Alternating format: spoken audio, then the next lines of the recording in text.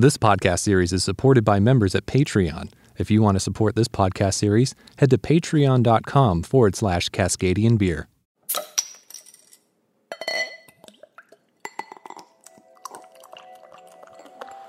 The Pacific Northwest offers a huge variety of craft beers, from IPAs to lagers and pilsners. In this episode, let's explore the exciting world of sour beers.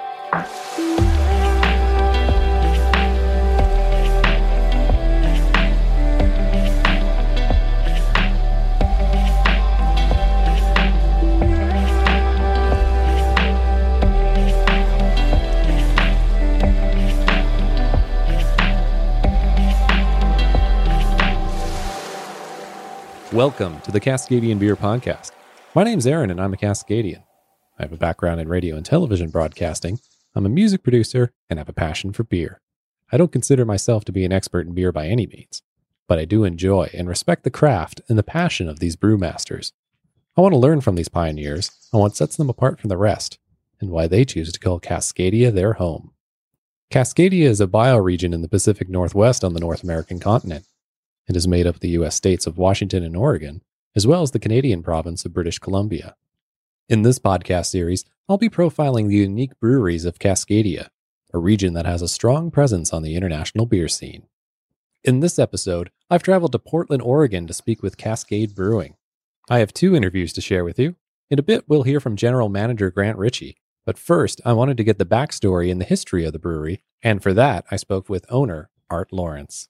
My name's Art Lawrence, Cascade Brewing, Portland, Oregon. How did this whole project start for you? This project actually started in probably 1983. I was doing some home brewing with some friends in the early 80s. And in 83, a brewery had started up in Seattle named Red Hook. And Burt Grant had started up in Yakima. And we were drinking their beer, drinking our home brew, skipping lunch, drinking our lunch. And in the afternoon, we said, well, gosh, if they can have a brewery in Seattle and Yakima, we can have one in Portland.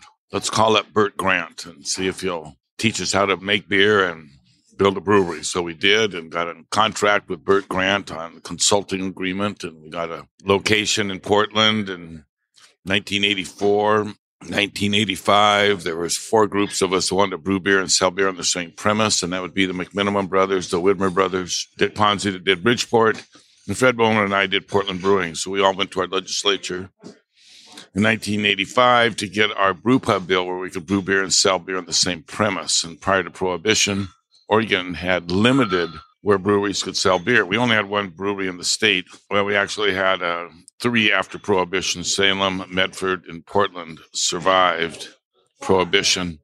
Medford closed in 47. Salem, I think, was 55. And then Weinhardt's came along. I don't remember when they closed, 10 or 12 years ago, something like that. And they at their brewery, they had a tasting room. You couldn't buy beer there. You could only give it away. So when we went to our legislature in 85, we wanted to be able to sell it on premise. Right. And we wanted to be able to do our own distribution and have other privileges. So that law got passed. And out of that came Widmer, the McMiniman chain, Bridgeport, Portland Brewing were the first groups, and then Full Sail, Deschutes, Rogue. All of a sudden, a lot more entrepreneurs jumped into the fray. When did you leave Portland Brewing? November of 1994. And you just wanted to start your own? Well, they didn't want me, and it was a perfect exit for me to get out and go do my own thing. I seem to work better without a bunch of partners than with a bunch of partners. Right. Better. I found I could go build a team, a homogeneous team, better than what we were doing at Portland Brewing. And so what was the initial inspiration then for Cascade? Were you just wanting to be a brewery, or did you have in your mind that you wanted to do sour beers at that point? Well, when I left Portland Brewing in 94, I got an option on a piece of property in February of 95 where the current Cascade Brewing Raccoon Lodge is. And it took me 3 years and 10 months from when I got an option on that property in February till I opened it 18 years ago. But it took me 3 years and 10 months to go through the zone change, design review, building permit, comprehensive plan change. Then to go get it, have it built. It took 3 years and 10 months. So I opened that in December 11th of 98, 18 years ago. And we have a brewery, we have a restaurant. It's a 14,500 square foot, 2-story building, 10-barrel brew house. And we started making our pale ales and everything. Before we even built the brewery, we knew that we wanted to have a magic elixir, some beer, our Widmer Hefeweizen, our Black Butte Porter, our McTarnahan's, our Full Sail Amber, some beer that was our driver. And we didn't really have anything. Everything was about 20 or 25% of the sales. We didn't have one of those that was 90% was your sales. And we were struggling to try to go find our beer. There are a lot more beers that come onto the market. All the prices are set by the big brewers because you got to go sell to your distributor for the same price that Widmer does. Being a small producer, you don't make the beer at the same price as Widmer does. So it's difficult to be profitable. And we meaning Ron Gansberg, our brewer, and I looked at each other and said, listen, let's use our experience. And we kind of started out with a premise of how can we expand without spending a lot of money? How can we get some fermentation and work with local resources? Local resources meant wine barrels. We're in wine country. We could go for $600. I could buy as much fermentation space as a $10,000 stainless tank would. So that fulfilled one of the qualifications. The other one was local resources with fruit. Well, we have cherries. We knew we could make a cherry beer. Cherry beer in Flemish is Kriek, K-R-I-E-K. And that was our first sour beer that we experimented with. We infected it with bacteria. It took us a year to find out if we had something. We didn't know if we had something. We had our friends try it around here, and they go, oh, that beer's infected. And we'd go, well, yeah, but it's supposed to be. And we drove down to Denver to a Great American Beer Festival about 10 years ago, it was, I think, and got to sample some people, and we got some verification that we were on the right track with our Northwest-style sour beer. Then the next year, we went back to Great American Beer Festival, took third place with the Kriek. The next year, we went back and took first and second place with the wood barrel aged sour category. So we knew we got some verification that we were doing something right. And that led to filling up the brewery with all of our barrels. At that time, it was like 200 plus, and we needed a space for them. And I was fortunate enough to be able to find this building to buy. So we moved all of our barrels over here and then created the retail situation that we're sitting in right now. That's been open for over 5 years. And you had to move the barrels out of here, didn't you? Well, we did to move them to a third location that we could control the situation better than what we have here. We outgrew this facility for aging a beer. We wanted to get into a more controlled climate situation, and that's what we have at the third location called Cascade Brewing Blending House, and that's a 23,000-foot warehouse with an 18,500-foot walk-in cooler that's climate-controlled, temperature, humidity. It keeps the humidity at about 85%, about 62 degrees constantly, and that's where packaging and blending is done. How much patience does it take in those first few years when you didn't know if these beers were going to be accepted by anybody? Well, it takes more money than patience because you're spending money all this time. You have to have a location, you have to pay for your materials and your labor, and you're sitting there in suspense. You don't know whether what's going to come out at the other end. So, yeah, there was anticipation. How long did it take for the local community here in Portland to catch on that what you had was very special? Well, we were selling some of them at the Raccoon Lodge, but not very much. There wasn't an awful lot of acceptance. And then coming over to this location, quite frankly, I had some of my friends that I've known ever since I've been in the industry kind of pulled me aside and went, hey, Art, are you sure that people are going to come over to that warehouse and drink sour beer? Are you really sure there's enough people out there in the world that have an interest in sour beer? And I had done my math on what it took to break even here, which is about 1/3 of what the business that we do here now. We do about 3 times what my estimate was to break even.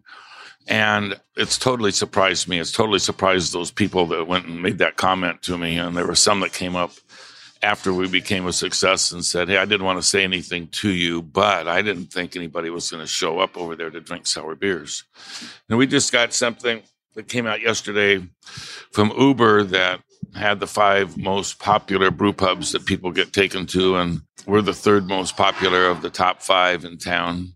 that they want to come and drink our beers. And so, yes, 70% or something like that of our business is tourist business. And with that, I mean, your beers have got quite a large reach across North America now, right? Are you in many markets? We're in 41 states, 61 distributors. We're going into our third and fourth provinces now into Canada. We're in Japan, Korea, Taiwan, the Netherlands, Denmark, Great Britain. Our people in the Netherlands and Denmark cover us for quite a bit of Western Europe as well. And like with that reach now and just where it's available, when you set out starting this brewery, did you think that you'd have your beer in Japan? Oh, we thought about it because it's such a unique market. Yeah. In fact, there's a fellow just when I came in here from Japan sitting a couple tables behind us. I don't know if they've left or not, but he drinks our beer in Japan. Right. And he just came over to Portland, and he's with a friend of mine who does Japanese interpretations. No, he likes our beer. They drink our beer in Japan. It's a big hit in Korea, too. It's expensive, about $40 a bottle. So it's used, we're told, like in ceremonial or when you want to give something to a good friend or something like that. It's And then where do you go from here? Are you going to kind of stay the course, or do you just want to kind of expand even more? Well, we'll keep expanding internationally, and we'll expand. There's only 7 or 8 more states. I mean, we're not in South Dakota, Nebraska, Iowa, Montana, kind of that Bible Belt area. We just haven't pushed. We have contacts there, but we just haven't gone to push that on. It's still a market that's emerging, I would say. And out of all the beers you make, what's one of your favorites that you just can't get enough of? Of the sour beers? Yeah. I like the Creek. It's got so many different characteristics and flavors to it. In the wintertime, I like our Glue Creek, our warm Creek. It's got spices and orange peel and that in it. But I like the spicy notes, the cinnamon notes, fruity notes that you get in the Creek. Right. Well, thank you so much. Thank you. That was Art Lawrence, owner of Cascade Brewing. I wanted to learn more about Cascade Brewing's Barrel House and what it has to offer to the public. For that, I spoke with General Manager Grant Ritchie. How long has the Barrel House been open for? Barrel House opened on September 22nd, 2010. This wasn't the first location for Cascade, right? No, that's right. Our first location is the Raccoon Lodge and Brew Pub out in Raleigh Hills on the west side of Portland. And that opened December 8th, 1998. And so why did this place open up? This place was built and opened for a couple different reasons. One, to have an east side presence in Portland and more of a center city presence. But more importantly, to have a place where we could have our barrel aging and sour barrel facilities away from the brew house, and then also have a tasting room to showcase our sour beers. There is no brewing that's done on site here. Sadly, we outgrew the space. Right. So all the beers are made over at the basement of the Raccoon Lodge and Brew Pub. And from there, they're taken to a blending facility where they're barrel aged and then blended into our finished products. Those activities used to happen here on the back side of this pub, which is over 3/4 of the building. But again, we outgrew that space. And so we had to move to a bigger location. But at one point in time, and when we first really got rolling with the sour beers, all our barrel aging, blending, and bottling, hand bottling of our sour beers was done at this location here at Southeast 10th and Belmont in Portland. And do you get a police escort when you're moving this stuff around the city or something? Because this is pretty valuable product, right? No, we don't, thankfully. I think it's just, kind of the anonymity of the white truck with just Cascade Brewing on the side that lets us get away with that. Mm-hmm. So how popular is this location then? We do quite well here. It's very close to downtown. This Belmont Street here is the busiest eastbound arterial out of downtown. So there's a lot of drive-by traffic, especially in the evening time. And then just with its proximity to the downtown center of downtown, it's easy cabbable distance from hotels and whatnot. And then there's also quite a few walking neighborhoods, just several blocks to the east. So Weekends we do great. If you want to come when it's quiet here, come weekday at open around lunch. Or today when it snows. Or on a snow day, yeah. Yeah. And it's Thursday too. So, there's always room for more. But we're happy with how things are going here to date. Is everything that you make available on tap here, or do you have to rotate some of that through? We have to rotate. One of the beautiful things about the scale of our operations is that it allows us to do many different beers. And so that's the fun aspect. We have 24 sours on tap here now and 6 non-sour offerings. So we can't have all of them on at one time. We just don't have the tap space for that. And I don't know that we necessarily want to either. The menu for some is kind of intimidating. So at some point, I think it's better to have just concise yet varied offering. And something that really caught my eye when I walked in was there's 2 barrels that look like they've just been stuck in the wall there. Correct. What's going on with those? Okay, so those barrels, that's for our live barrel series. We have every Tuesday we tap one of those barrels. They look like barrels sticking out of the wall because they are. We actually cut holes in the cooler wall, and our brewmaster Ron Gansberg fabricated custom carts to lift these barrels, place them on, and then we just roll them in through the cooler wall. So the front face of the barrel sticks out through the cooler wall where we tap them and serve off them. But, 80% of the barrel is then sealed in the back of the cooler to keep it cold at a good serving temperature. And that's the fun part of that live barrel program, of which those 2 barrels you mentioned are. It's really a program where the brewers and blenders get to experiment with different things that inspire them and from the artistic side of things and stuff they get curious about. Well, what if we do this, or use these particular ingredients? And as it's a single barrel, it allows them to do something different every week. We do a new one every week. So we do 52 different sours just with the live barrel program in a year. Right. And given that you're rotating that every week, it must be pretty popular with everybody that comes through. It's fun. It's a good program. It's always something different. So we had 2 goals in mind doing that. One was to have some inspiration and an avenue for the blenders to play with different products, and 2, to have something for the public so that there was always something new. One of the things we noticed coming up in the industry is that, going to a tap house that had the same 6 or 8 or even 10 beers, after a while, it's like, well, what's next? And so we want to be able to be on the cutting edge of producing sour beers and experimenting with new stuff and always have something a little different, at least one beer a little different than what was on last week. And if somebody goes, well, great, I love your beers, I get them in the bottle the whole time. And apart from the live barrel project, what would somebody gain by coming to this facility? Well, the experience of having them on draft is a little bit different than bottle, and I think that's good. Additionally, from just a cost perspective, you could, rather than buying 24 different bottles, you could come taste 24 different tastes and actually run through them. And I think there's something to just the ambiance of the Barrel House pub here and the knowledgeable staff and just the environment for sitting down and having a sour at the place where we got really, really rolling with this sour beer program. And you have a kitchen on site too, so you're not like most breweries that have a little food truck parked outside. What's your favorite thing out of the kitchen to pair with one of your favorite beers? Well, I think cheese pairs great with beer. I don't care what wine people say, but cheese and beer is a good pairing. So we do some great artisanal cheese plates and cheese and meat plates, as well as some great sandwiches. We have a pork pastrami with purple cabbage slaw sandwich. That's one of the house favorites right now that I'm very fond of. If somebody's never tried Cascade sour beers before, how would you describe it to them? Well, I think it's, certain people identify with different things. I think folks that have been exposed to kombucha, for say,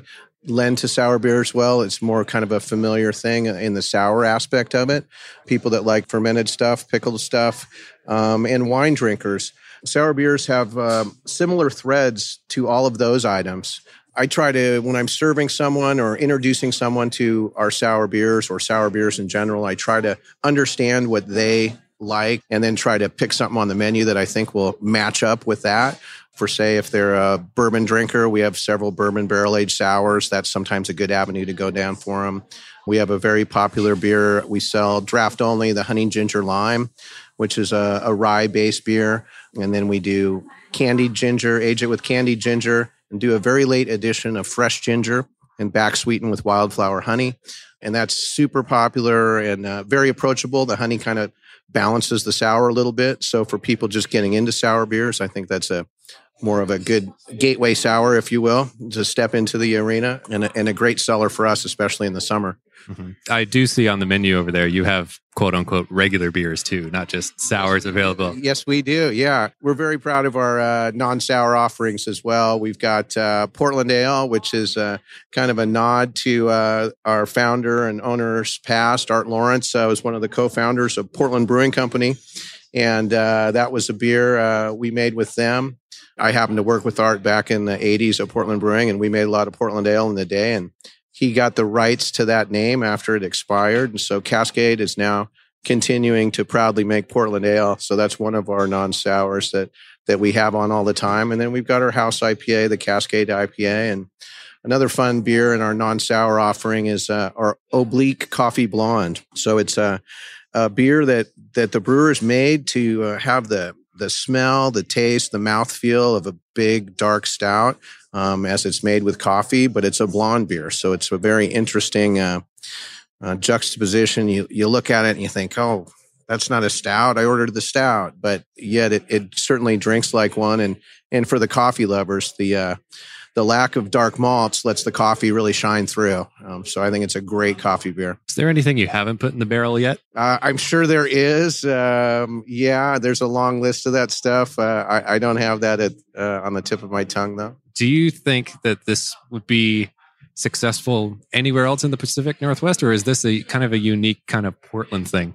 Oh, I don't necessarily think it's unique to Portland. I think Portland has some great advantages in that Portland has such a long-standing craft brewing tradition, dating back, to the 86 anyway. And so I think the collective palate, if you will, of the locals here in Portland is very experienced and educated in craft beer. And so I think for Portlanders, it's easy to transition into the sours. I think other parts of the country where it's craft beer is still making inroads and not as widely accepted, I think that's more challenging for sours. But again, sours are different, unlike many beers, in the sense we get a lot of wine drinkers, per se, who'll say, "Oh, I don't like beer." It's like, well, there's hundreds of styles of beer. Are you sure? And we get them to try some of the sours, and they end up liking beer. So as far as the sour concept working in cities outside Portland, I think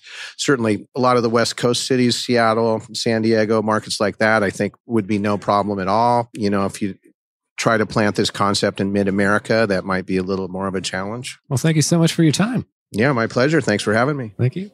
Thanks so much to Art and Grant for their time, especially since there was a snowstorm on when I was down in Portland when I taped this episode. Really appreciate them to make time for me during my visit. You got to check out the Barrel House. So many great beers on tap, and they're always rotating as well. Really recommend checking out the live barrel program that we talked about in the interview. If you enjoyed this podcast series, hopefully you'll subscribe, and please leave us a review on iTunes as well. It goes a long way to help us get this series into as many ears as possible. If you want to support this independently produced podcast series, you can do so on Patreon at patreon.com/Cascadian Beer. Be sure to follow us on Facebook and Twitter. And until next time, remember, support your local.